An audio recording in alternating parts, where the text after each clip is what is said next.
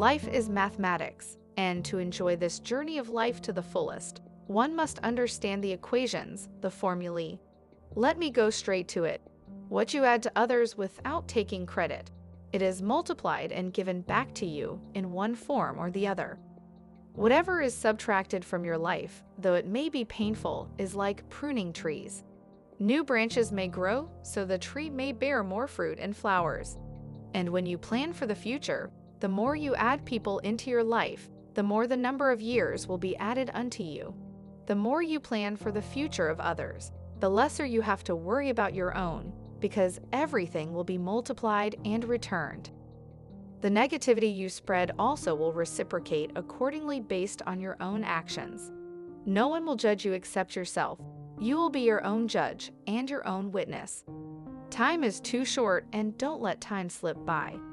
Everything can multiply, and let the good things multiply.